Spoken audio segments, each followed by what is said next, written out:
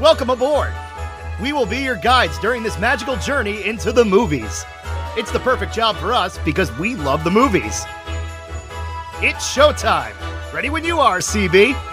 Action! Welcome to Monorail Radio episode number 222. I'm Sean. And I'm Jackie. And we are here this week to continue WTF, What the February, with 1980's The Ghosts of Buxley Hall. Now, admittedly, this is not Monorail Radio's first attempt at putting a show together focused on the ghosts of Buxley Hall. Right. We were trying to remember why we had watched this the first time. It was either going to be a Halloween episode or we were scrolling through with our Monorail roulette numbers and past this one, but we were intrigued by the title, and I think we just might have ended up watching it for the sake of watching it. I think so. And then we just didn't feel like watching it again, so we never did the episode. But when you told me you wanted to do a What the February again, this was the first title that came to my mind. Before we get too much further, I do want to apologize to the listeners because if you hear any background noise, Walt is having a temper tantrum. We normally hide any squeaky toys in our guest bedroom while we're recording, but my brother's coming in tonight and I've cleaned the room, so I didn't want to open the door and put the toys in there. So we put them in the closet in the studio, which contains all of our DVDs, and he literally sniffed them out and has plotzed himself in front of the door and is now crying. Yeah, so if he decides to interrupt us, we apologize, funny as it is. But is the Ghosts of Buxley Hall all that funny or as entertaining as what we are experiencing here in the studio? Is it deserving of a title of WTF? And for what reason does it have the title of WTF? That, on top of many other things, is what we are here to discuss today. This episode is sponsored by Fierce Fox Co., designers of handmade silkscreen shirts. Fierce Fox has a t-shirt, tank top, hoodie, or crew neck for every fandom. So whether it's the movies or theme parks, princesses or villains, the MCU or Star Wars, everyone will find something they love. The designs range from subtle quotes from our favorite films to iconic characters we can wear proudly in so many different styles, such as sketchbook and concert tees. And they actually just designed a new sketchbook-style Mjolnir shirt, and I'm absolutely obsessed. Listeners of Monorail Radio can get a 20% discount using the code Monorail at checkout. Visit FierceFoxDesignCo.com to check out all of the collections. The historic Buxley Military Academy is broke following a decline in enrollment, so to make up the difference, the Wakefield School for Girls merges with all the boys at the school, because it is an all-boys school, to ease their financial woes, upsetting the ghosts who haunt the school. Founder General Ulysses C. Buxley, Bettina Buxley, his wife, and Sergeant Major Chester B. Sweet, who wish to see the school remain boys only. At least the general and the sergeant do. Colonel Joe Buxley, who is, I believe, the great-great-grandson of Ulysses C. Buxley, and Emily Wakefield bicker as they fail to see eye to eye on the arrangement. Jeremy Ross arrives with his Aunt Ernestine and Uncle Sergio, unaware that he is the son of a wealthy family and carries a worth of $10 million. His legal guardian, George, who is also his uncle, does not want him to go with the other aunt and uncle, as all they care about is the money. So they leave the decision to Jeremy, who opts to enroll at Buxley. So George promises a sizable donation should Jeremy finish his education and keep him out of the hands of his aunt and uncle. Now possessing a wealthy benefactor, Buxley decides to stick to a strict military schedule to push the girls out and end the merger. The ghosts also decide in keeping Jeremy happy and save the academy because they would like to remain in the building that they are haunting. Meanwhile, Ernestine and Sergio devise a plan to put an offer in to buy Buxley Hall on the condition that the girls are kicked out. Then they will withdraw the offer, see Buxley close, and regain the guardianship over Jeremy, who Ernestine will then have killed. I said that correctly. The cadets and the girls continue to prank each other and bicker as they have difficulties cohabitating Buxley Hall. Jeremy befriends a young girl named Posey, who is the most rebellious of the girls at Buxley. Jeremy attempts to run away, so Chester makes himself visible to him to talk him out of it. Meanwhile, caretaker Ben tells Ernestine and Sergio about the ghosts of Buxley Hall. As life becomes harder at Buxley, Chester helps Jeremy by guiding him through the rules at the school while teaching him how to box to defend himself.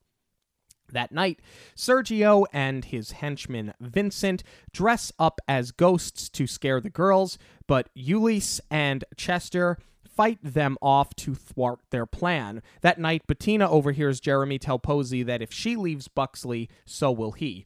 So she and Sweet try to tell Ulysse that the girls must stay, but he will not listen. Ernestine and Sergio go to a judge telling him that Jeremy thinks he's seeing ghosts in the hopes that they will remove him from the school. Jeremy, meanwhile, fights off Hubert, a bully that has been giving him problems. But Posey tells him it won't matter, as the girls are leaving Buxley, as Miss Wakefield has had enough of the Colonel, so Sweet makes himself visible to Posey as well. Jeremy offers to buy Buxley and calls his uncle for help, but Ernestine arrives and takes Jeremy to see the judge. The ghosts, at least this is Sweet and Bettina, steal the bus from the girls' school. Ernestine is then confronted by the ghosts. The judge then grants guardianship to George. The ghosts then arrive back at the school to find out that a trust fund had been set up for the school since Jeremy was unable to buy it, but George sets up a trust fund. Ernestine then shows up to say that she has bought the school to tear it down, but the girls, the cadets, and the ghosts fight off Ernestine and Sergio and the crew of demolition employees that have shown up to destroy the school, therefore saving Buxley Hall. So there is, for a made-for-TV film that was on the Wonderful World of Disney, when it was still airing on NBC, mind you, there is an awful lot going on, but most of what happens doesn't start to really catch on until well into the second half of the movie. Or your second or third viewing, in my opinion. Because I'll be honest, there were a lot more layers to this when I was watching with my notes and like really paying attention to it. Because when we had watched it the first time, just for the sake of, admittedly, it was very hard to hold my interest and to focus in on this film. I always try, just out of appreciation for the art form and respect to those who work so hard on the film, to not be on my phone and to pay attention and engage with it as I'm watching a movie. But man, this was a struggle until we sat down and decided that we were doing this episode and I really needed to focus in on it. Yeah. All right. Let's go to the very start of the film. I understand that it's a made-for-TV film, but holy cheap. The opening credits, they just read like something that was thrown together. Because the other thing was, when we watched the first time, I did not know it was a made-for-TV film. I thought that this was just like a low-budget film that got buried in the Disney archive. So when you don't know going into it that it's a made-for-television film, it's very jarring to see that this is how the movie starts. Right, because the thumbnail does not make it look like a made-for-TV movie. Not at all. Not at all. And it just, like, it's startling, right? Because you expect it's going to have, like, this big open to it, and not at all. It feels every bit of, like, a low-rate 80s made-for-TV film. I also would have really liked if they had started on some sort of flashback to introduce the ghost characters as they were in life and maybe did a little bit of a period recreation so we have some sort of investment in them to begin with. Yeah. But what I do give the film credit for is that the setup is quick and the setup makes a lot of sense. The school's over 100 years old. People at this point, it's the 1980s, mind you. So it is supposed to be taking place in present time. At least at the time was present time, right? People really were not sending their kids to military school come the 1980s. It would make sense that enrollment was down. The fact that it's an all-boys school, even by the 80s standards, was sort of becoming out of date, right? There was more inclusion even in the 80s. So that made sense. And I thought that all of the little subplots that started to pop up very quickly made a lot of sense. I would agree. I think the premise of merging the schools to hopefully increase enrollment and therefore funds was a smart idea. The only unrealistic part about it was that they would put the girls through all of this when it wasn't actually finalized. Because essentially the bus full of girls just shows up before any of the I's are dotted and T's are crossed with the bank loans, and you don't even know if this school is definitely still going to make it. So I don't necessarily buy that the girls would be involved at this point, but at the same time, I don't mind that they're just showing up. What I sort of still bump on, though, is that you don't have any of the girls' parents involved. Like, it almost seems like their school closed down and they were homeless, and that's why Miss Wakefield just rolled up and said, okay, we're getting started. You don't really get any... because there's so much input on the guy's side from the parents, I think you need a little bit of that, even if it's just the throwaway line, to find out, that they're okay with this. Oh my goodness, Walt. That was so distracting. I can barely even hear myself think. Mind you, listeners, that he's throwing this temper tantrum and he still has an entire box full of toys. It's got to be 30 toys in that box. And never mind the fact that Sean just cooked him a fresh egg for breakfast whilst I was putting stew in a crock pot for his dinner. This dog eats I'm eating popcorn chicken from Publix tonight. The dog eats better than we do. No, this is becoming distracting to a point where I'm wondering if I just give him the squeaky toys, because a couple of squeaks is probably not as bad as this right now. Let's see how much further we can go. Not that I want to torture the poor guy, but torturing me. Well, I want to touch on something that you said about getting some input from the girls' parents and how the girls sort of just show up out of nowhere. Oh, good. I didn't remember what I said. Here's the thing. You're right. You don't even really get input from the boys' parents. You really just get input from George, who's just trying to get Jeremy into the school. If this was a film that had been released theatrically, I would have said, yes, I completely agree with you. But because it's made for television, they're going to rush through certain things.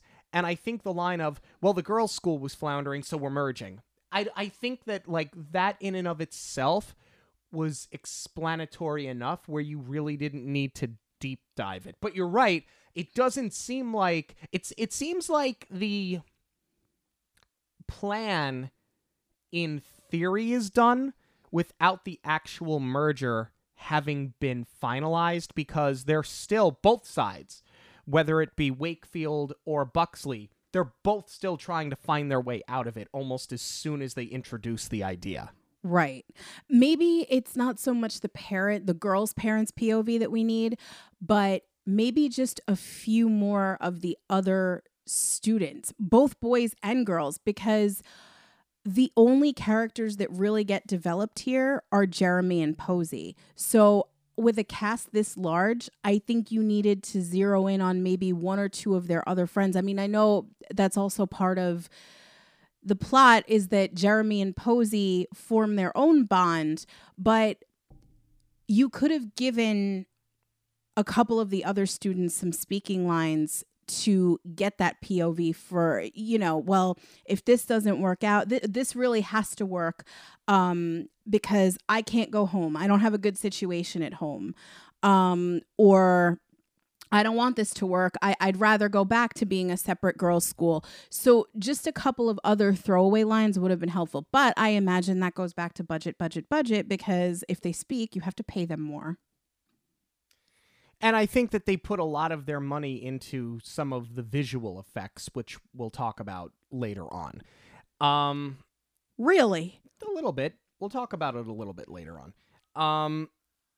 I like the subplot with the loan officers, actually. The fact that the one wants to foreclose and shut them down immediately, and the other one says, no, drag it out, let them fail, let's collect the interest on it, and then let's repossess it, and then let's sell it because we can make more money. Like, I like that whether it's the loan officers or Ernestine and Sergio or George or Buckley or Wakefield or even the ghosts, everybody has their own sort of motivation for why they're trying to either make this work or completely fail it. Yeah, those were layers that I completely missed upon first viewing, but when you do look at it through that lens, it gets a lot better because it almost starts to feel like sort of a snatch and grab when you're focused more on the adults and their interests and everybody wanting a piece of the pie, as opposed to focusing on the kids. And that's also probably why they didn't bother to develop any more of the kids. Yeah. Let's talk about the introduction of the ghosts. They're living in paintings. It's like Vigo the Carpathian. They're living in paintings on the wall. Unmatched paintings. The difference in the size drives me bonkers. Between Sweet's photo and the portrait of Euless and Bettina you're talking about? Yes. I buy that Euless and Bettina are going to have a bigger frame simply because there are two of them, but it just doesn't, the way that they're shooting it in frame, meaning the frame of the camera, the sergeant looks so small and their frame is like hanging off the wall or offset, I imagine, and that's why you don't even see the top of it most of the time. See, and I didn't mind that at all. And if I'm being honest with you, I kind of thought that was a great visual. I loved how those canvases would come to life and they would be living in the canvases and then they would come out.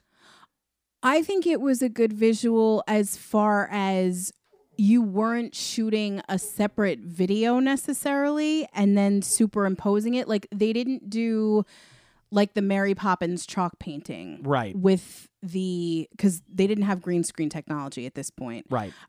So it would have been probably the, what do they call it? The sodium vapors? Sodium vapor, yeah. But I think instead what they did was they did a set build and they put the actors behind that wall. So that's probably why it was so big. So I do like that. It's just that the design of the wall with the molding and the way the frame goes over the detail, it's just visually busy, and that's what I don't like about it. And then the sergeant's picture, it doesn't even look necessarily like it's the same era as Eunice and Bettina. I mean, like costuming wise, yes, but the portraits just look too different to believe that they were alive in the same time period.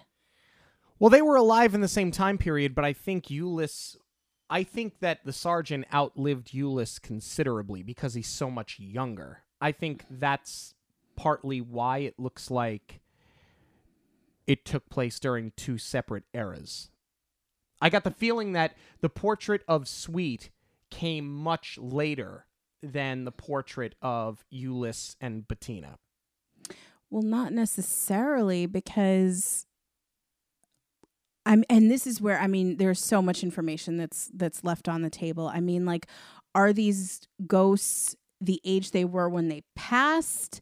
Did Sergeant and Euless die in battle? Is that why there was already an age gap? And I mean, I'll also buy that Euless and Bettina have a different portrait because he's higher ranking and he's the founder of the school. So, he's going to sort of spotlight himself. But we don't get any of that. The most we get is the sergeant saying that Euless made the sergeant promise while Euless was on his deathbed that they would withhold the traditions of Buxley. Okay, so I totally missed that then, because we do get that information. Yes. That Sarge outlived him. Okay. So with all of that being said, let's talk about them though. They are intentionally cringy just in their demeanor when it comes to people that aren't boys in the school, that aren't male in the school. It's intentionally cringy as far as a period piece goes. And I know that people nowadays are going to sit there and watch that, and they're going to get the heebie-jeebies over it. And they're going to say, well, it's sexist, it's this. And you're not wrong. But even by 1980 standards, they're doing that intentionally to make it cringy. Because I think that they tried to do some comic relief with it, which nowadays falls a little bit flat. But as far as a period piece goes, you're taking characters from the 1800s and dropping them into the modern day.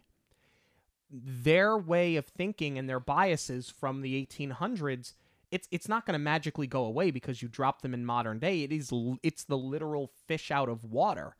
For that much, I think it makes a lot of sense. I just think that perhaps nowadays the comedy falls a little bit flat. I agree. I think that a modern audience is going to feel that this is very heavy-handed, but it is almost like a caricature of what they would have believed, meaning all of the sexist lines and commentary. Yeah. That was all done intentional. I just don't find it very funny because you're right. It definitely falls flat. It's not jokey by today's standards. Because they don't make the ghosts the butt of the joke enough. Exactly. And instead, you have Eulis telling Bettina a woman's place is behind the line. Stay out of this. And you're right. It makes me cringe. It's certainly horrible. But then you get moments where the ghosts are overhearing these conversations that they're having about the school merger, and they mention offhand that Annapolis has women now, and Eulis is losing his mind. That's and funny. West Point, yeah. And that holds, I think. I think so too. What's incredibly distracting about these scenes for me, though, is that the ghosts don't have very quote-unquote ghost-like qualities. Like, by this point, we've seen them walk through a door, but that's about it. Otherwise, they're jumping in and out of the paintings like Bert's chalk drawings. Like, they don't, just morph out of the frame. It's more like a blip, and then they're out. Obviously, because we talked about the way that it was filmed before, they didn't want to do a lot of trick shots like that. So it's just really clever editing, and that's how they get them out of the paint. Clever editing, giving it a lot of credit, actually, but that's how they get out of the paintings. And they're not lit any differently. They're not, there's no like halo around them or anything. They are just extra actors in the room. And because of the way that this is shot, it feels very tight and very clunky because the camera is trying to allow us to see them, but the blocking just feels super clunky because you have the actors that are supposed to be present day walking around an actual person that they're not supposed to see. And because they're not ghostly or invisible, it just doesn't read well for camera. I thought that some of the visual effects weren't bad, though. I think because they used a lot of practical effects, and I think that's where a lot of their money went. Well, the other thing is, a lot of the actors, and even the director at the time, Bruce Bilson, I believe, is who directed this. He directed Get Smart, which is funny that I had just mentioned Get Smart when we talked about the computer wore tennis shoes and how Arno's office reminded me of it, right?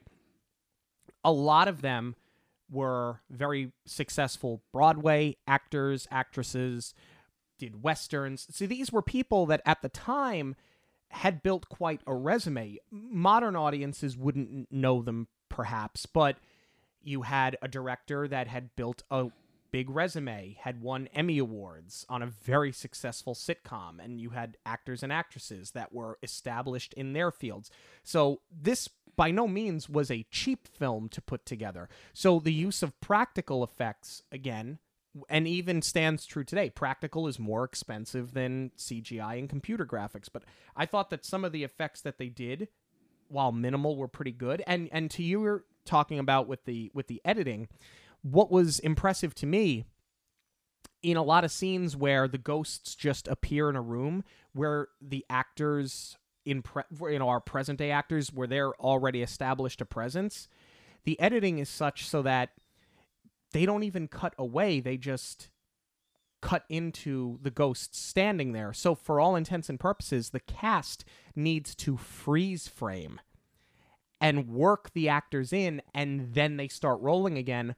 And a lot of the times, it's kind of seamless, which is more a credit to the cast for being able to hold a stance without moving for as long as they had to get the ghost actors in place. And I was impressed by that. Right. You did just hit it, though, when you said play. I think that's what feels clunky to me, because this is being shot as if you have a single camera on a stage. They didn't use the film medium well, where they could have punched in for a close-up and changed the camera angle, and then that's how you get your ghost in. And instead, it just feels like a lot of people crammed into a very tight space. Yes. Do you want to give the dog his toys back? God, because so now he's just like, he's so dramatic. I wish that we had the visual. He's lying on his side, just crying at the door. And let's see which one he takes. He takes the blue bone, and he took your spot over on the couch here in the studio. Great. Okay. All right. So you're going to have to get reset here.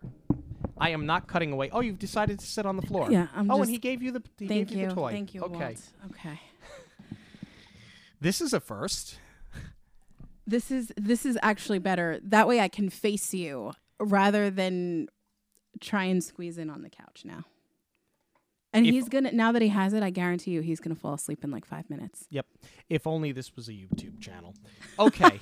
So I have one more note. Yeah. I feel like we've spent a lot of time on the scene, so I know we do want to move on. But this is something that I really bump on through the whole film. You had posed this question to Ricardo when we reviewed Wakanda Forever. If you've not listened to that episode, Ricardo's a friend of mine who works in the television and film industry in the wardrobe department. And Sean had asked him if he finds it more difficult to do costuming for period pieces or more contemporary films. And usually, and I would certainly tend to agree with this, it's more difficult to do period pieces because we know what things are supposed to look like. If you're building a world that nobody knows about, and if it's a fantasy, it just has to look believable, as opposed to we're looking back on something that's already happened and we can call it out more easily because we know how it was supposed to look. right. So in this case, I think they did a good job with the costumes as far as, just getting like the sergeant's outfit and hat correct, the colors correct. Same with Eulis and Bettina. I think all of that looks great. Yeah. However, the materials that they used to make these costumes look too modern, if that makes sense. This was my issue with The Village. M. Night Shyamalan's The Village. I had figured out what was happening maybe a quarter of the way into that film. And it was exactly what's happening here. It's that the costumes looked the way that they were supposed to. It was just the materials that didn't look right. So I feel like they made these costumes specifically for this film, and they didn't go and actually source older costumes or older materials to make them. Yeah, I mean, I thought that the costumes looked good, but I will agree with you there. They looked like more synthetic cotton and less like wool jackets. And at times, that almost reads like a Halloween costume. But they looked convincing enough, at least for a made-for-television movie. They were convincing enough. But I think that's where they would have really benefit to do more ghost-like qualities. And that's where, I know I'm being very critical, but like at this point, we do have the Haunted Mansion. We do have the Pepper's Ghost effect. Right. So I'm really surprised that they didn't go for something like that. Yeah, same. All right, let's move on here to our introduction of Jeremy and his aunts and uncles. I find it interesting that the entire leg that Ernestine and Sergio have to stand on is that George could not possibly be, even though George legally is the legal guardian, even though there was a contract that made him the legal guardian, that no judge would let that stand because he's a bachelor. I've never heard a more ridiculous thing in my life. Yeah. Not the strongest writing here. I mean, I get what they're trying to set up and they have to establish that. But what was confusing to me, honestly, was that, again, first time watching this, loosely paying attention, I'm thinking these are Jeremy's parents because they're bickering like a married couple. Right. And I could see where George harbored such resentment because, really, it's Jeremy's aunt. She's gotten remarried at this point, and he's calling out this is her 7th husband. So when you miss that it's the aunt and uncles, it's reading like a divorced couple. That's the dynamic. So this was just like a whole new setup for me, realizing that it is, in fact, his aunt and uncle, and it's just a brother and sister bickering like this. But it makes sense that George ultimately has Jeremy's best interests in mind, and all he wants to do is protect Jeremy and the $10 million fortune that he carries, because he knows that his sister, who married a count, an Italian count, simply because she thought he had money. Which it turns out they both lied about. Yeah. That is hilarious to me. Yeah, that they both lied to each other about their fortunes so that they could get married thinking the other one had the money. It was funny. It makes sense. Again, this is where these agendas start getting fleshed out. And they bicker like a married couple, but it doesn't feel far-fetched that they bicker like a married couple either. No, but I feel like as his aunt and uncle, they could have done it from a more genuine place where they really did have his best interest at heart, which George does. Yeah. But this is where Ernestine's character is really going to unravel because, we're going to peel back the onion and find out that, it is her 7th husband. She lied to him. She's only after the money. So she really is, I guess you could probably call her the villain because there are a lot of antagonists. And really, she is the one who comes up with the plot to kill Jeremy. So out of everyone and all of the opposing forces, she probably is the worst. And it reminds me, their whole motive for wanting the money, it sort of reminds me of Rooster in Annie. It's been so long since I've seen Annie.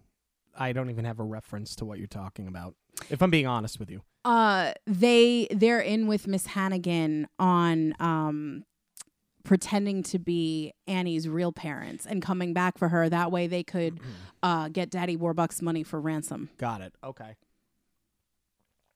Yeah, then I guess they're basically the exact same thing, right?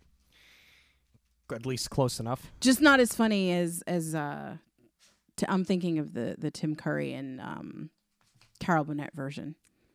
But that's I don't know, it's given the same energy to me. But I would watch a whole spin-off of the Count and Countess because I think they're hilarious. Yeah. Okay, let's move on here. We meet another character as some of the chaos starts to get fleshed out at Buxley Hall, and we're starting to see more of the ghosts. We also get introduced to Ben, who's a caretaker.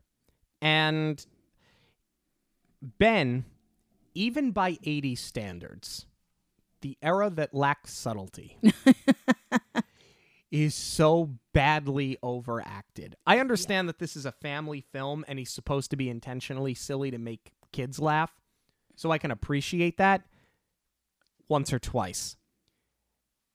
But this is where it starts to set off how scared he is of the ghosts and his he basically and then just flails his arms and runs into things, and the whole from this point forward it happens for the entire film, and it does become a bit aggravating.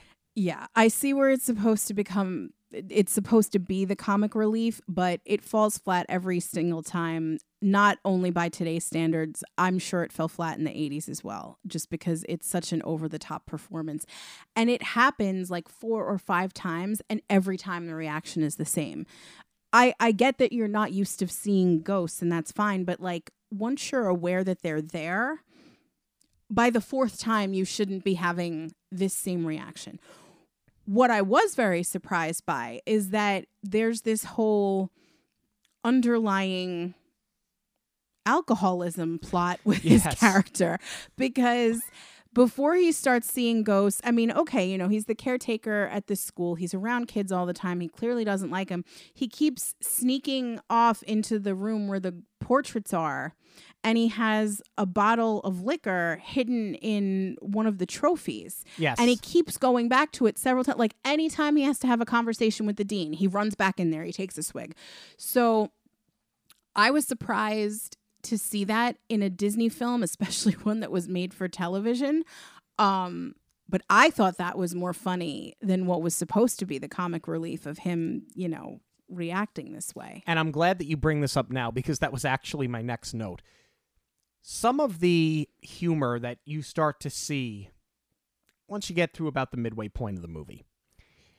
I know that there are a lot of people now, especially more modern audiences, that really do not appreciate a film such as Blazing Saddles because of a lot of the humor, a lot of the language, a lot of the innuendo.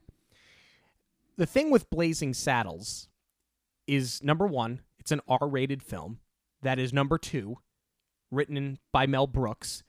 That number 3 makes fun of everybody. Everybody makes fun of everybody in a movie like that. So some of the humor from that film makes sense for that film. It's jarring to see that kind of humor on the wonderful world of Disney when it's really one-sided humor. Yes. That was something that I think did date the film. For as much as some of the commentary based on the fact that these are period characters, for as much as that made sense, this is where some of the humor becomes cringy. Yes. But, I mean, other than that, something else that kind of stood out to me, Posey and Jeremy. I like their friendship, but is it just me, or does their age gap seem a bit too large for them to... They never get to like an are they or aren't they kind of relationship, but I got the feeling that he was like 15 and she was like 9. I don't think that there was that much of an age gap, and I actually disagree. I think they're super cute, and I do think it reads as are they or aren't they, because sometimes, you know, they're holding hands, and the way that they go to bat for each other, I feel like that goes a little bit deeper than a friendship. I definitely think that there's some sort of crush there, but I don't think that the age gap is that large, nor would it be that inappropriate. Because I think Jeremy is younger than 15. I don't think his voice even dropped yet. I don't know. Maybe they just got a very tall actor who looks a lot older than he is. You know what, though? That's a tricky balance, because part of Jeremy's arc is that he's up against the school bully Hubert, who's just got it out for him. And eventually, you know, they get into a fist fight. So I think that you needed a taller boy to make that believable, because clearly those are upperclassmen. You know, because they're the ones that are always sounding the bugle, and they have like the night watch or whatever it is. I think that you have to balance those actors with Jeremy, because otherwise you're going to have an older kid picking on a much younger little boy. And that's just going to read as far too much bullying. What's more inappropriate to me is that, you know, I'm totally fine with the co-ed schools, but when you have older boys that are 15, 16, and you look at some of these girls that came, that look like they're 5. To me, that's far worse. Yeah. And then you get introduced to this idea that they're all going to take a sex ed class together. The older kids. This is not, they do shrink down to classroom size at this point. It's not the full cast in this room. It's not like they're in an auditorium or something and you have the 5-year-olds in there. I'll be honest with you. I think this is one of the best scenes in the movie for a multitude of reasons. Because you have Colonel Buxley. He starts the class with just the boys. And he's kind of like yucking it up with them a little bit. Yeah, there's like a wink and a nod. Like, you boys know all about this. Yeah. And he's trying to level with them, which for a military school, it's almost a little too casual. Although there are scenes peppered in and out where you can tell that Buxley's softer than he appears, certainly by military standards. But then the girls come in, and immediately he's no longer comfortable. Right. And he doesn't know how to explain it anymore. And Emily is just sitting there taking her own notes, having a laugh over it. It's the first time in the film that Colonel Buxley is actually out of control. Because up to this point, he's been able to kind of weave his way through the situation that he does not wish to be in with this merger, and he's kind of schemed and planned as to how he can get the Wakefield girls out. Mm-hmm. So he's never totally lost control until this moment because he doesn't know how to teach sex ed to young women. This was actually very smart writing, just as far as a good use of setting and content, because we haven't really talked about Emily Wakefield and Colonel Buxley being opposing forces at this point. We've talked about the ghost. We've talked about the aunt and uncle's stake in everything.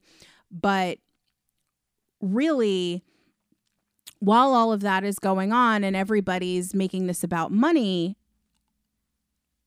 Miss Wakefield is genuinely invested in having this work out because she wants her girls to get a good education. She very much cares about them. Right. And that's evident from the second that we meet her. And this does feel a little tropey that Buxley, since this first meeting, has been putting her down and, you know, not as heavy-handed as Eulis is doing. He doesn't have the same dialogue where it's so overt, but instead he's doing more, his actions are speaking louder than his words. Like, he drafted up a new contract of, the code of conduct for how it's going to be with boys and girls. Didn't ask for her input. He just said, here it is. They're sharing an office, but he's not giving her as much space as he has. So you're definitely, you know, it's evident that he doesn't want the girls there, and he's not making Emily's job any easier. But in this scene, it's where he gets a little bit of a comeuppance when he gets completely flustered trying to teach girls sex education. So that was pretty well done.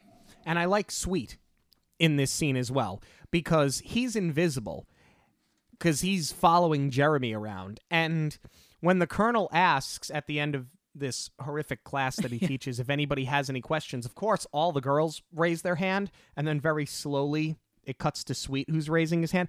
Comedically, it was brilliant. Yes. His physical comedy is very good with his facial features. Yeah.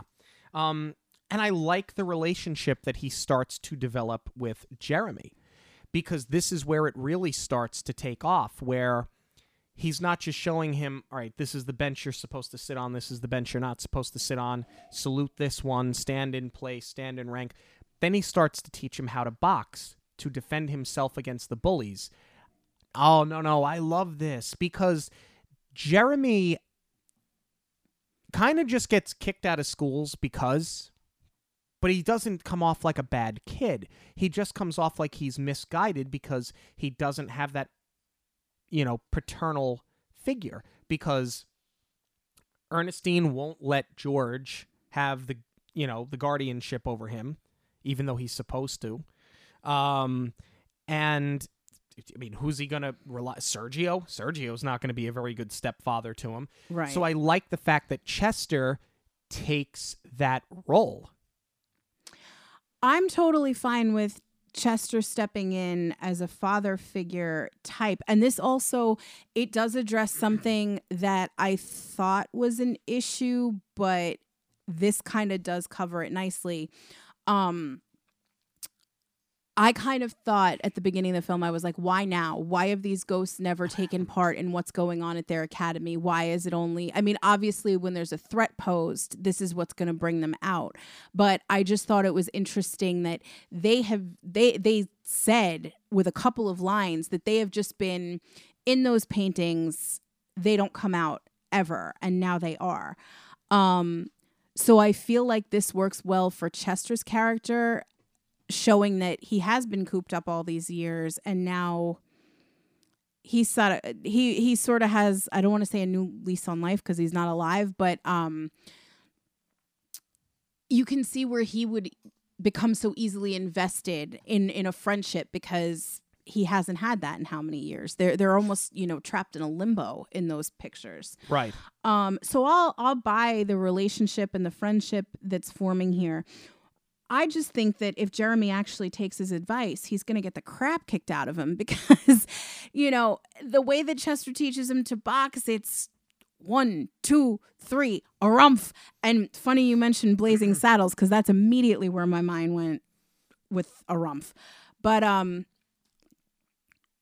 for kids watching, they don't do the cover your face.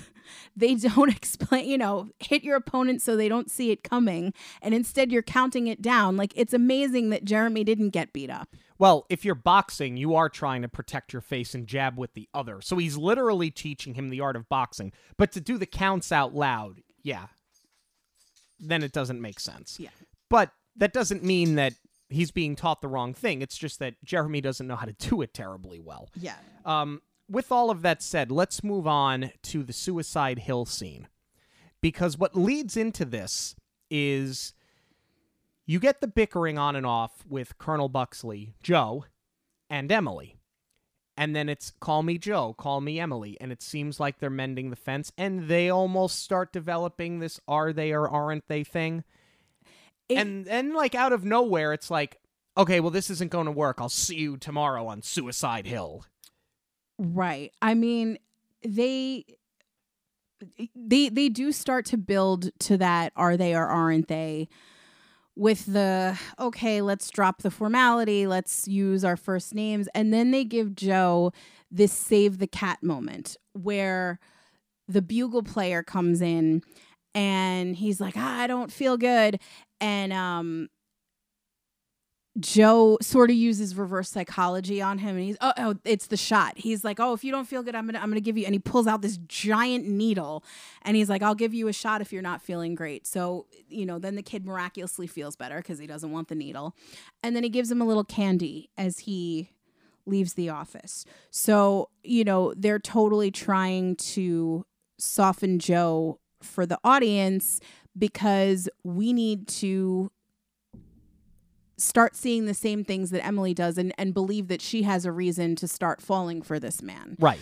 So you have to make him likable, which is what they call save the cat. It's like a tropey thing in a script where the main character does something like saving a cat from a tree where you're like, oh, he's not such a bad guy. Right. But this moment feels totally out of character because up until this point, there are things that would never fly in military school, such as, Posey and Jeremy get together one night because Jeremy needs to talk. So Posey goes to his room. And then the upperclassmen pull this prank where they put mice in boxes and they do like a ring and run on the girls' room.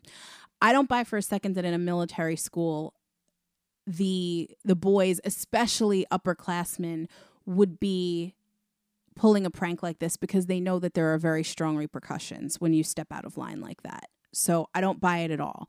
And then, after the bedlam of the mice is over, there's a skirmish in the hallway with the boys and the girls, and Joe and Emily send them all back to their rooms. Posey emerges. Instead of just like getting out in the scuffle so nobody notices her, they emerge after the fact and they catch her. And I think this also does sort of answer the question with, is there a little thing going on between Posey and Jeremy? You know, they certainly treat it as though there was, because a girl is in a guy's room. And Colonel Buxley is blaming Posey for this entirely. And he goes, well, she was in Jeremy's room. And Emily's like, what's the difference? They were still, you know, co-eds in the same room, unsupervised in the middle of the night. So besides Colonel Buxley imposing a double standard and blaming Posey for that whole incident, and he almost does give Jeremy kind of the wink and a nod, and he's like, we'll talk about this tomorrow, son.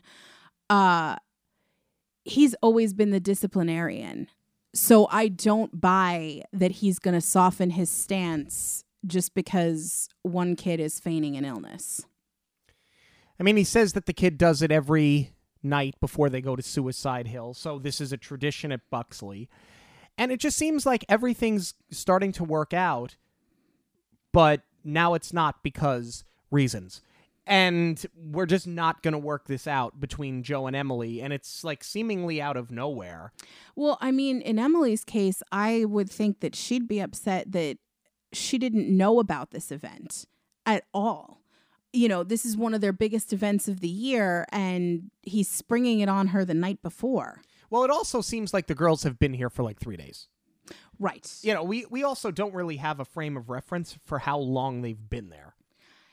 Yeah, I thought there was a little bit more motivation, though, with Emily getting mad. I thought that there was a particular instance that she was mad at. I honestly don't remember what it was. No, I don't have anything noted. I thought, did she either overhear something or... It doesn't matter because we're in the middle of this mend the fence scene and immediately it just gets kamikazed. Yeah. Like in a matter of seconds. And it's, I'll see you tomorrow morning on Suicide Hill. You know, dismissed. And so... Oh, I think because he says something sexist about it. I think because... That's because it. I think they're starting to get along, and he says something to the effect of, if the boys win, it still reinforces the idea that he doesn't want the girls at his school, and that's what she's upset about. Is that she thought that him maybe having feelings toward her was going to soften his stance. Yeah, well, it just seems like they rush to that moment. And then we get to Suicide Hill, and it seems like they're mending the fence again, even on Suicide Hill, because, like, they're all cheering for each other, and he clears the hurdle with the mud, and Emily does not, and she falls into the mud, and he's cracking jokes with her, and I think he lends her a hand to get her out of the mud, and she pulls him in, and they're having a laugh over it, and all the kids are having a laugh, and it's like, oh, okay, we've mended the fence again, except the girls are leaving. Now it's just, by the way, and the girls are leaving now. There's no reason why the girls are leaving other than Emily can't get along with Joe, except the problem is, more times than not, they're getting along, and they're kind of flirting, and they're kind of, like, playfully joking with each other, and then like they get out of this mud pit after this little prank, and it's, well, this is never going to work, and we're out of here. It just seemed like they rushed to that conclusion so that we could get to the end of the film. It's conflict for conflict's sake, but you don't really have the support from the character motivation at this point. What I think would have been a little bit more effective is that you've had Chester taking a stake in helping through Jeremy. I wish that Bettina had been helping Emily this entire time and, you know, using her knowledge of what Euless is saying and any other information that she's overhearing to help Emily out. It almost feels like an entire scene was cut, or that you could have added something in where Bettina helps Emily prep the girls for Suicide Hill so that they can stake their claim and have everything work out the way that they want it to. And I also think that that would have served to the girl power theme of this movie and proving that, you know, girls are equal. Like that's Emily's whole thing, is she keeps arguing, and that's what it is. It's one of the lines is that they were supposed to keep the school separate but equal, which I think is very poor writing, but that's what Emily keeps calling Joe out on, is that he keeps reinforcing that idea that they're not equal and they're going to keep them separate, but the girls are never going to be the same as the boys in this school. And that's what keeps triggering her. So I think that if you did have that sort of friendship form with Bettina, it would have been an equal match for Joe putting her down. Yeah. It could have been. Let's get towards the end of the film here, okay? And something, actually, I want to comment on something you just said about a wasted opportunity with Bettina. The real shame of that is you've had some really great scenes with Bettina because, remember, the ghosts are invisible. When she goes onto the girls' floor and she sees, and you see like how excited and how happy she is to see how far along women have come up to that point, because the girls are listening to music, they're braiding each other's hair, they're wearing the kind of clothes that they want, they're laughing, they're having fun. She's playing with the hairdryer, another really good practical effect that sends Ben into mode, and out the door he goes. It's like such an understated great moment that I wish they would have built upon that a little bit more, and I do think that was a missed opportunity. Right.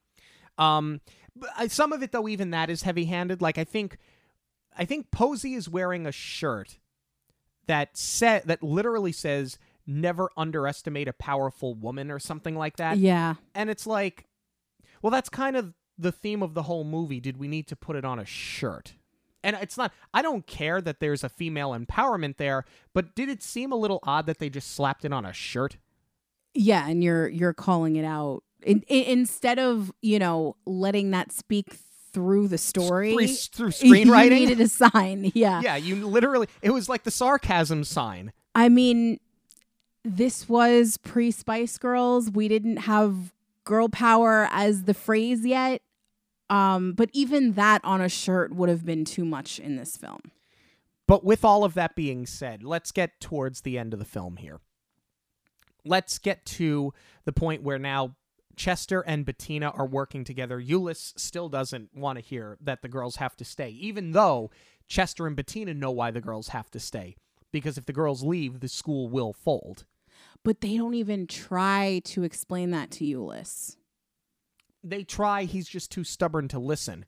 So instead, they go about commandeering this bus and scaring the daylights out of Ben and stealing the Wakefield bus and heading to Ernestine and Sergio's home. This is extra. This bus driving sequence. I didn't mind it. The thing I disliked most about it is that Ben is there. I know that somebody had to show them how to operate the bus, but them playing with the knobs and all that, and Ben seeing that the radio turns on by itself, the doors opening and closing, the windshield wipers are going. I was fine with that. It's just by this point I'm so sick and tired of him as a character that I don't ever want to see him again. But I didn't hate it. What was it about it that didn't sit well for you? Timing. I think they, invested so much, and we got this bus to look like it's driving itself. Like, they used every single bit of it instead of, pacing it out a little. Mm-hmm. But I can also see where, again, made for TV movie, that's a big effect to pull off. And for the time, that was a pretty unique thing to do. But that's the thing. I guess, like, they're ghosts. They couldn't have just arrived at Ernestine's house, Well, that's it. It's the wonderful world of Disney.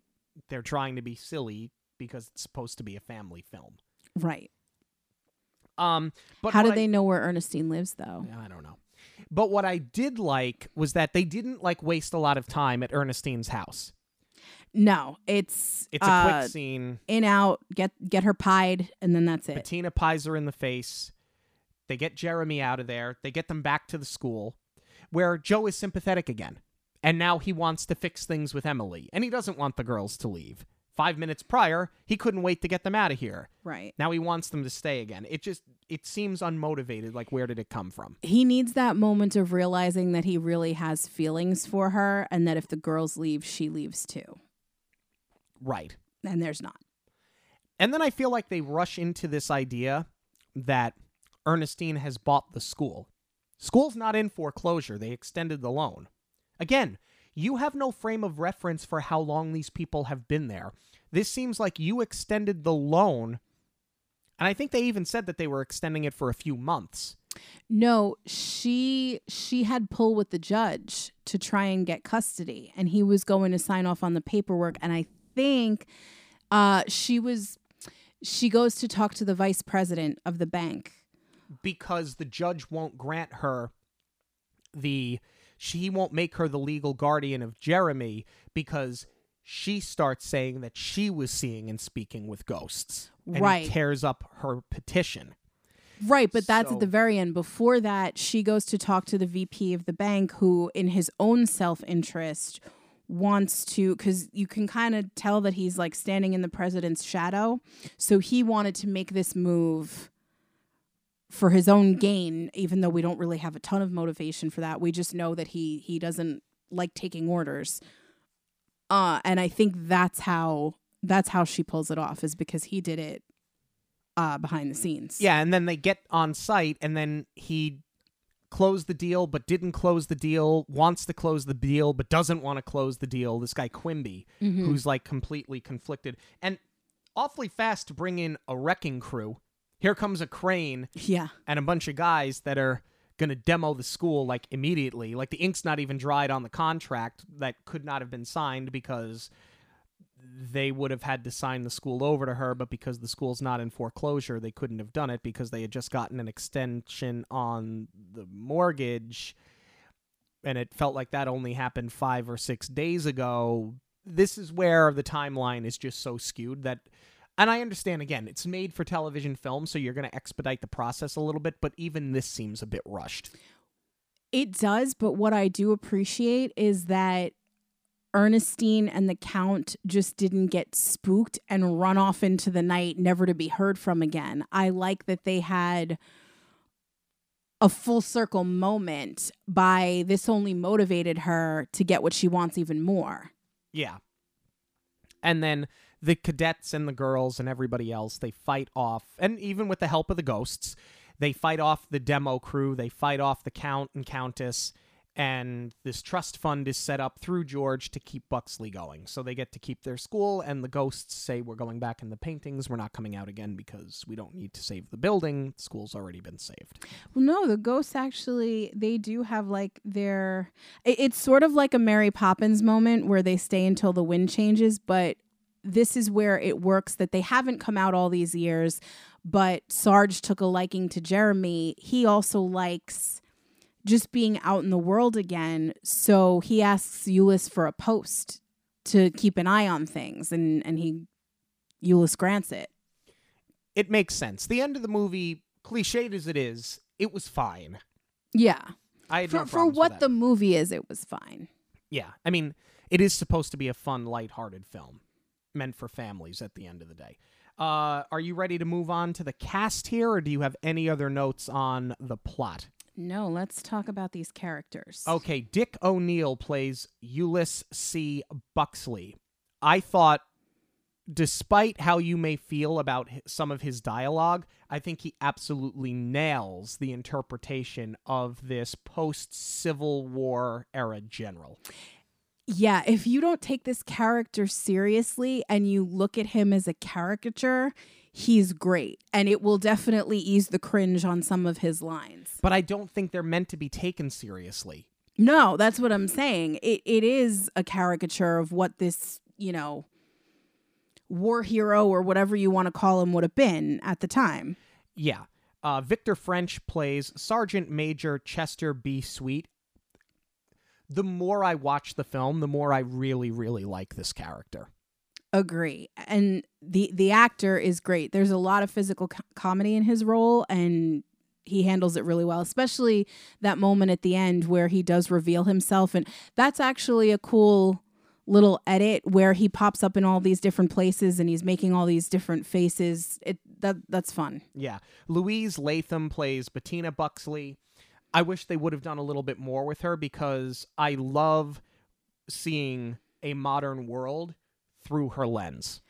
Me too. I disagree about doing more with her, though. I wish she had more screen time. But to me, Bettina has the most full arc out of anyone in this film, because how many times does her husband, a woman's place is behind the line. You're a woman. You wouldn't understand these things. She doesn't listen. She pops out of the portrait of her own will. She gets involved in everything that's going on. She's exploring this new technology. She's, appreciating the time with the girls. She's rooting for a cause. And at the end, she gets her moment because her husband finally decides to let her fight and she gets to shoot the cannon off. She literally has the biggest arc of anyone in this film, and she is by far my favorite character. I love her. Yeah, and she has the final line in the movie. Yes. Which puts the general in his place. Rad Daly plays Jeremy Ross.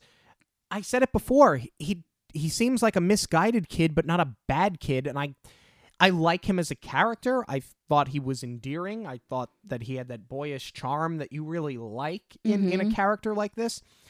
I just feel that there was a disconnect between him being a bad kid and being a kid that just doesn't have a clear path. Like, you look at him and you hear him speak and you see how he looks out on those around him, and he just doesn't seem like the type of kid that would have been thrown out of a half a dozen schools up to this point in his life. Yeah, I think they needed to give the character a little bit more of that bad boy edge. But as far as the actor goes, I thought he was great, except for the boxing scene where he doesn't cover his face. But he reminds me actually of like a Bobby Driscoll. And I'm surprised that he didn't do more with Disney and we didn't see him, return quite a few times, that he didn't get like that studio contract. Yeah. Trisha Cast plays Posey. She's spunky. She's rebellious. She's a lot of fun. Yeah, I really like Posey. She's like a little Punky Brewster. Yeah. Ruta Lee plays Ernestine. She's good comic relief. She never gives up in, her own mission to get all of this money and take down the school. I like her. I do. I think that her and the Count together are really good. I do too. I love all of their scenes. I think those are some of the funniest comedic moments in the movie. She reminds me of in It Takes Two, the woman that Steve Guttenberg is going to marry before Kirstie Alley. Yeah. Clarice? Something like, I haven't seen It Takes Two. I haven't seen it in what's got to be 20 years at least. Probably more. I'm 36.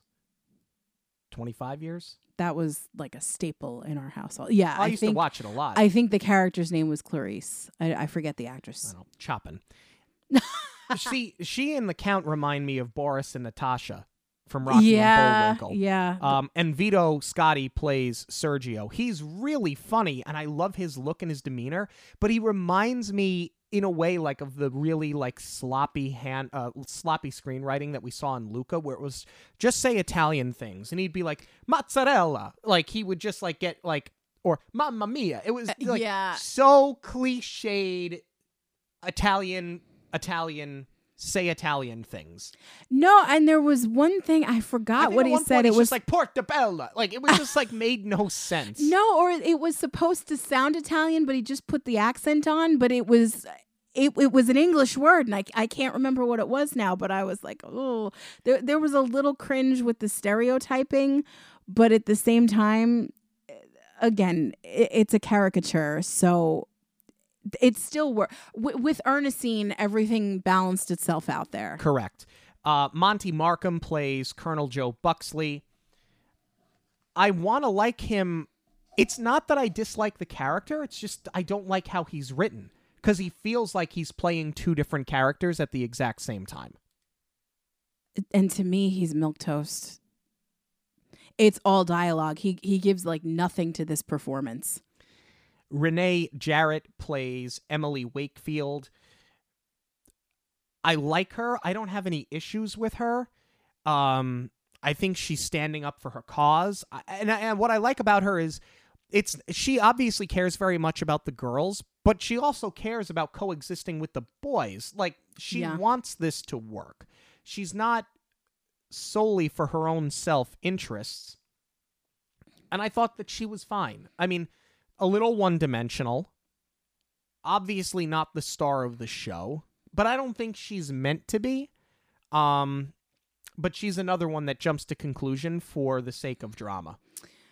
I agree. I feel like, again, had she forged a friendship with Bettina, it would have brought out more of her character. But I do like that she wasn't acting out of personal gain as far as saving her job, wanting to keep the schools together. It was more for the cause than any of her own self-interest. Final thoughts on The Ghosts of Buxley Hall. I'll go first because I'm going to keep this pretty short. I definitely liked it better upon rewatch, which is probably my own fault because I was paying a lot more attention. So this film is a lot more layered than I initially gave it credit for. It's a pretty fun watch. I think it's definitely worth checking out.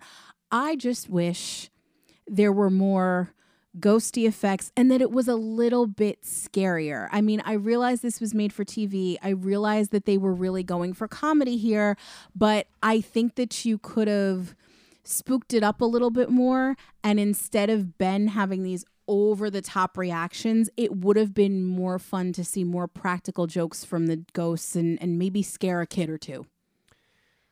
So, it took 3 viewings, but I don't dislike it.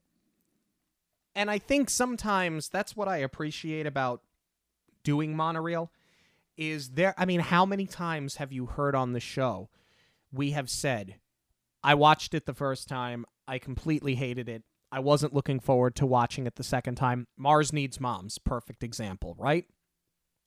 Don't Look Under the Bed, at least for me. Another perfect example. I loved Mars Needs Moms. Not the first time. The first time we watched it and said, that might be the worst film we've ever seen for Monorail Radio. And it wasn't until we watched it the second time that we went, oh, wait, there's an awful lot going on here. That's kind of where I went with this. I said it before and I'll say it again. The Blazing Saddles-esque humor feels out of place for A Wonderful World of Disney film, and I don't think was the appropriate place for that kind of humor. But with all of that being said, I think where it feels dated, it's done so tongue-in-cheek. And I think that for a movie that is over 40 years old at this point, for them to have been calling out those prejudices at the time, I think shows just how long we've been kind of in this holding pattern with some of those prejudices, right? But I think that it was a risk worth taking for Disney to do it then, because people jump on Disney for doing it now. I think to do it then, because there was no social media, people were less vocal about it. It didn't spread like wildfire, the criticisms or even their opinions of it. The poor reviews that I've seen on this film are modern reviews from people that I don't think recognize that the cringiness is done intentionally to make some of these characters look foolish, to make them look selfish, to make them look out of touch with reality. If you understand that going in, it's a much better film. To the point that you made, there are a lot more layers than I thought the first time we watched it, and I'm glad that we held on this. Yeah. I'm glad that we held on it. I'm glad that we gave it a second chance. I'm glad that it took 3 viewings. Does it deserve to be in What the February? I think it does, but I don't think it's the most egregious What the February that we've seen. It's not Gus, right? It's not Fuzzbucket. Yeah, I don't think this deserves my off top, we're doing What the February. Okay, this is it. Buxley Hall is in.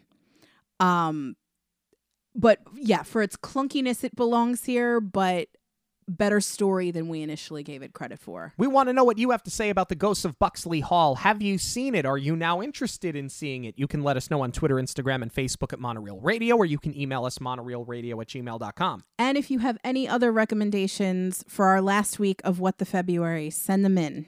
Yes, because we are open-ended. News of the week is coming up, but first, a quick break. Hey everyone, this is Brian down here in South Florida. I'm about 2 hours south of Disney, and when it comes to planning vacations, Jackie's the way to go. I have a quick story for you. When it came to booking my family vacation for my 2-year-old daughter and my wife, like everybody, I immediately went to the internet, started scouting prices, compiling lists, and building my perfect vacation at Disney. Just out of curiosity, I reached out to Jackie. She mentioned she was booking vacations for many people. So I gave her my list, my itinerary. She looked it over, and when she came back to me, she gave me her recommendations in regards to the parks. However, she also had new pricing associated with it. I've learned that going on my own doesn't necessarily mean that I'll be getting the best pricing. Jackie was able to beat the majority of the pricing within my list and saving me a ton of money, but she has the insight and the connections to do so. On top of that, it was stress-free. So all my vacations in the future are going to be through her because I don't have to think about it. She plans it. I give her some information in regards to what I want to do, what my plans are for that week when I go visit Disney, and she'll make it happen and create the itinerary for me. She's a market expert. Myself, I go into a park, I immediately hop on the next line, I get a few fast passes, and at the end of the day, I don't accomplish everything like I would want to. She advised on which rides to attack first, which restaurants I should schedule on what day, and how to properly allocate my time to maximize my vacation. It was an amazing process. Thanks, guys. Talk to you soon. Way to go, Monorail. Keep it going. So if you would like completely free assistance planning your Disney vacation, you can get in touch with me through any of our social media outlets at Monorail Radio on Facebook, Instagram, and Twitter, or you can email me directly at j.zolezzi, that's Zolezzi, at magicalvacationplanner.com. Hi, this is Kelly from Karma and Kismet, your official Monorail news sponsor, and I am very excited to throw it over to Sean and Jackie to talk all about the Disney news. But before I do that, I want to make sure that I share with you guys where you can check out all of my Disney-inspired art at karmaandkismetdesigns.com. As always, listeners of the show get a 10% discount with the code Monorail10 at checkout to see all of Kelly's products, services, designs. It is online at karmaandkismetdesigns.com. That's karma, the letter N, kismetdesigns.com. We have a little bit of news this week. We went further in depth with some of the more recent Disney news on a Dockside chat that we just released the other day. So after you're done listening to this, if you want to go and listen to some of our in-depth conversation about the more modern Disney news, the more noteworthy, perhaps, Disney news that required a long-winded conversation over margaritas, or if you want to hear about Festival of the Arts or the House of Mouse Expo or any of the things that we've done as Disney Parks locals, you can go listen to Dockside Chat number 11. But let's talk about cancellations. 2 cancellations coming from Disney Plus. One, I don't mind at all. The other one, I am slightly disappointed to hear.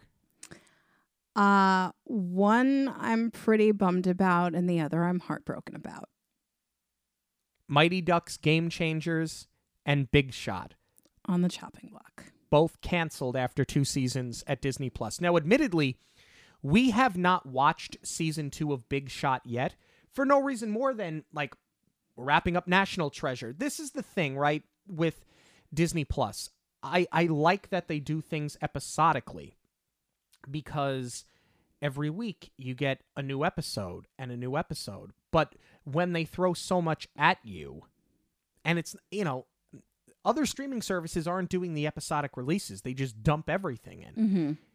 Your time, especially now that we're not sitting at home all of the time with nothing to do, your time is being spent elsewhere. So I feel like you need to give some things breathing room.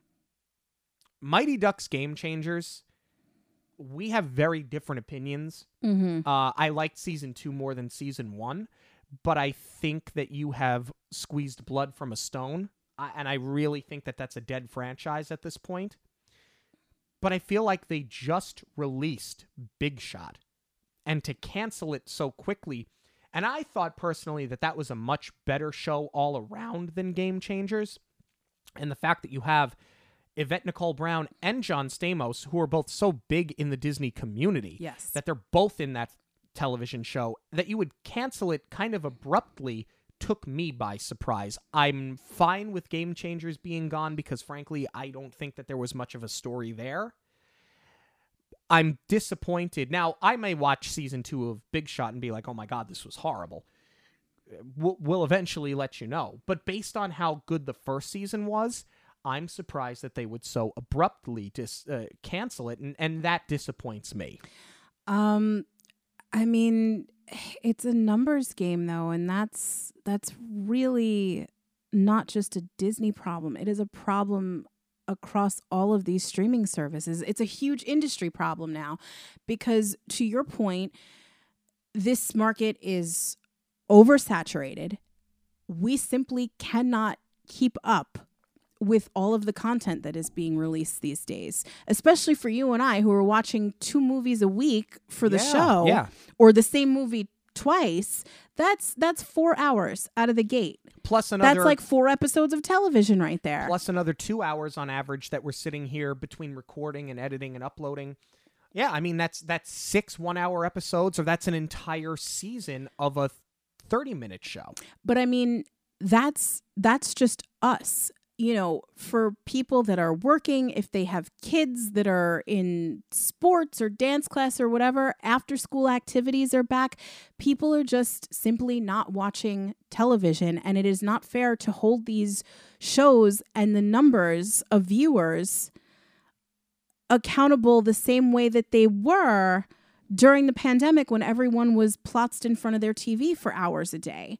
And it's something, like I said, that it's not just Disney. All of these streaming services have to realize. The other thing is that going into the pandemic, Disney was, and Hulu and Netflix were like the big 3. Since then, you've got Prime merging with MGM. You've got the Discovery merger. So now, and HBO Max and Peacock and Apple. And Peacock also has a partnership with WWE now. So there's all these mergers. Everybody wanted to go up and compete with Disney. And well, congratulations, now you've done it. And there's just too much. And we're not going to be spending, we don't have the stimulus checks anymore. So we're not spending those on 8 different streaming services. We're picking and choosing what we want to watch. And that's where these networks are all getting very, very competitive with what they're doing with original content. I think they are remiss for canceling shows where it's original content. Because now, I mean, Disney is always going to survive that because of Marvel and Star Wars. But you need to give these little middle of the road shows a chance to breathe and people a chance to catch up and watch them. And you're right, they're canceling them far too quickly. I thought Big Shot was a great show. It's well written. The characters are so diverse and so deep and well rounded. I thought it was a really, really excellent show. So I'm very much bummed about it. And I am heartbroken about Game Changers because every time I thought it was getting stale and, to your point, squeezing all the blood out of the stone, they figured out a way to make it stand on its own legs without the source material. Do I think it would have been better if Emilio Estevez was still involved the second season? Yes, absolutely. And I think that there would have been a bit more opportunity for more fun cameos that would have kept people watching. But what I'm most upset about is that he's never going to have the chance to come back. And I'm upset for Lauren Graham because she was not only one of the stars, she was an executive producer. So to see that taken away from her, I'm really upset. My fear is that Disney is just going to hang their hat on franchises at this point. That's what I'm saying. The middle of the road show. I said middle of the road, but yes, that's exactly it. It's that the franchises are going to carry them. It's going to turn into, okay, so we're going to write television shows for Disney Plus. It has to be Star Wars, it has to be Marvel, and let's take Moana and Frozen and let's just beat them to death until the next phenomenon comes out, and then we'll beat that to death too. And you're not going to get a show like a Behind the Attractions, like the Imagineering story, like a Big Shot. Even though I didn't love Game Changers, something like a Game Changer. Like, I do believe that there was nothing more that you could do with that story. But so I'm not so upset that that's gone, because I don't think the Mighty Ducks franchise at this point is a feasible option for Disney. But unless you bring it back with Charlie coaching a team. It's done. It's over. Mighty Ducks is over with. But I fear what this means for Disney content long term, because we will always have Disney Plus because of Monorail Radio. But I'm going to be honest with you. I feel like if we didn't have Monorail Radio, I may, just may, have gotten to a point where it's like, I don't need to pay a monthly fee to watch Star Wars and MCU content. I'll just wait until I know that that's a lead-in for a theatrical run. I'll spend my $6 for the month. I would marathon that to be caught up for what I'm going to see in a movie theater. And I think that this is why a lot of Disney Plus subscribers are dropping. So the Disney library, your classic films, your animated films, we have literally an entire closet. Not a joke, an entire closet in our house dedicated to DVDs. Half of that is Disney. The one that Walt was crying at. I'll post a picture of it. Literally, half of this closet is Disney films. Technically speaking, we don't really need Disney Plus to stay entertained. We need it for the show. We ditched Netflix. We only recently brought it back because there were shows that we wanted to catch up on. Once we're caught up with Netflix, we'll probably ditch it again and save the, $14 a month. A lot of people do this. They ebb and flow with their streaming services. And if you are just going to use Disney Plus as a platform to push content that you need to watch to understand what you're seeing in a movie theater, I think that without original content, without a diverse library of original content, it can't just be Moana, Frozen, Star Wars, MCU. You need a Game Changers or something similar. You need a Big Shot or something similar. You need a Behind the Attraction, right? And I the Muppets. We do Muppets now, but we're not going to do it anymore because Disney does not really know what to do with the Muppets, frankly. They go all in with the Muppets for a month and then it goes away for a few years. Like there has to be something else here that you can deliver other content. Otherwise, it's going to get stale. People don't need Disney Plus to watch Frozen when you have the DVD already. Right. No, and this is what I'm saying. It is an industry-wide problem because what these companies realize is that it's like, how strong is your back catalog? Because that's what people are going to tune in for regardless, is because they want access to the films that they grew up on or their favorite movies or whatever, what have you. And that's why all of this original content now, there's so much emphasis on it because that's where your new competition comes from. But I think what everybody is forgetting is demographics, because all they're seeing is numbers. All these streaming services want the Mandalorian numbers. They want the Stranger Things numbers. They want the Wednesday numbers. But what they are not realizing is that, it's mostly people our age and older watching those shows. You need something for the kids to watch that's not Bluey. You need like a middle of the road thing, and Big Shot and Game Changers were perfect for that. You need that tween audience. Yes, right. And they're going to lose that. And I don't think anybody sees that coming. Well, we want to know what you have to say about the cancellations of Mighty Ducks, Game Changers, and Big Shot. You can let us know on Twitter, Instagram, and Facebook at Monorail Radio, or you can email us monorailradio@gmail.com. Thank you all so much for joining us this and every week on Monorail Radio. Don't forget to follow us on that social media. We are on TikTok as well at Monorail Radio. Don't forget to like, subscribe, and rate us on your podcast platform of choice. And for links to everything related to the show, it is online at monorailradio.com. For Jackie, I'm Sean. Have a magical week, everyone. On behalf of Monorail Radio, we'd like to thank you for joining us. We'll see you at the movies, the stuff dreams are made of.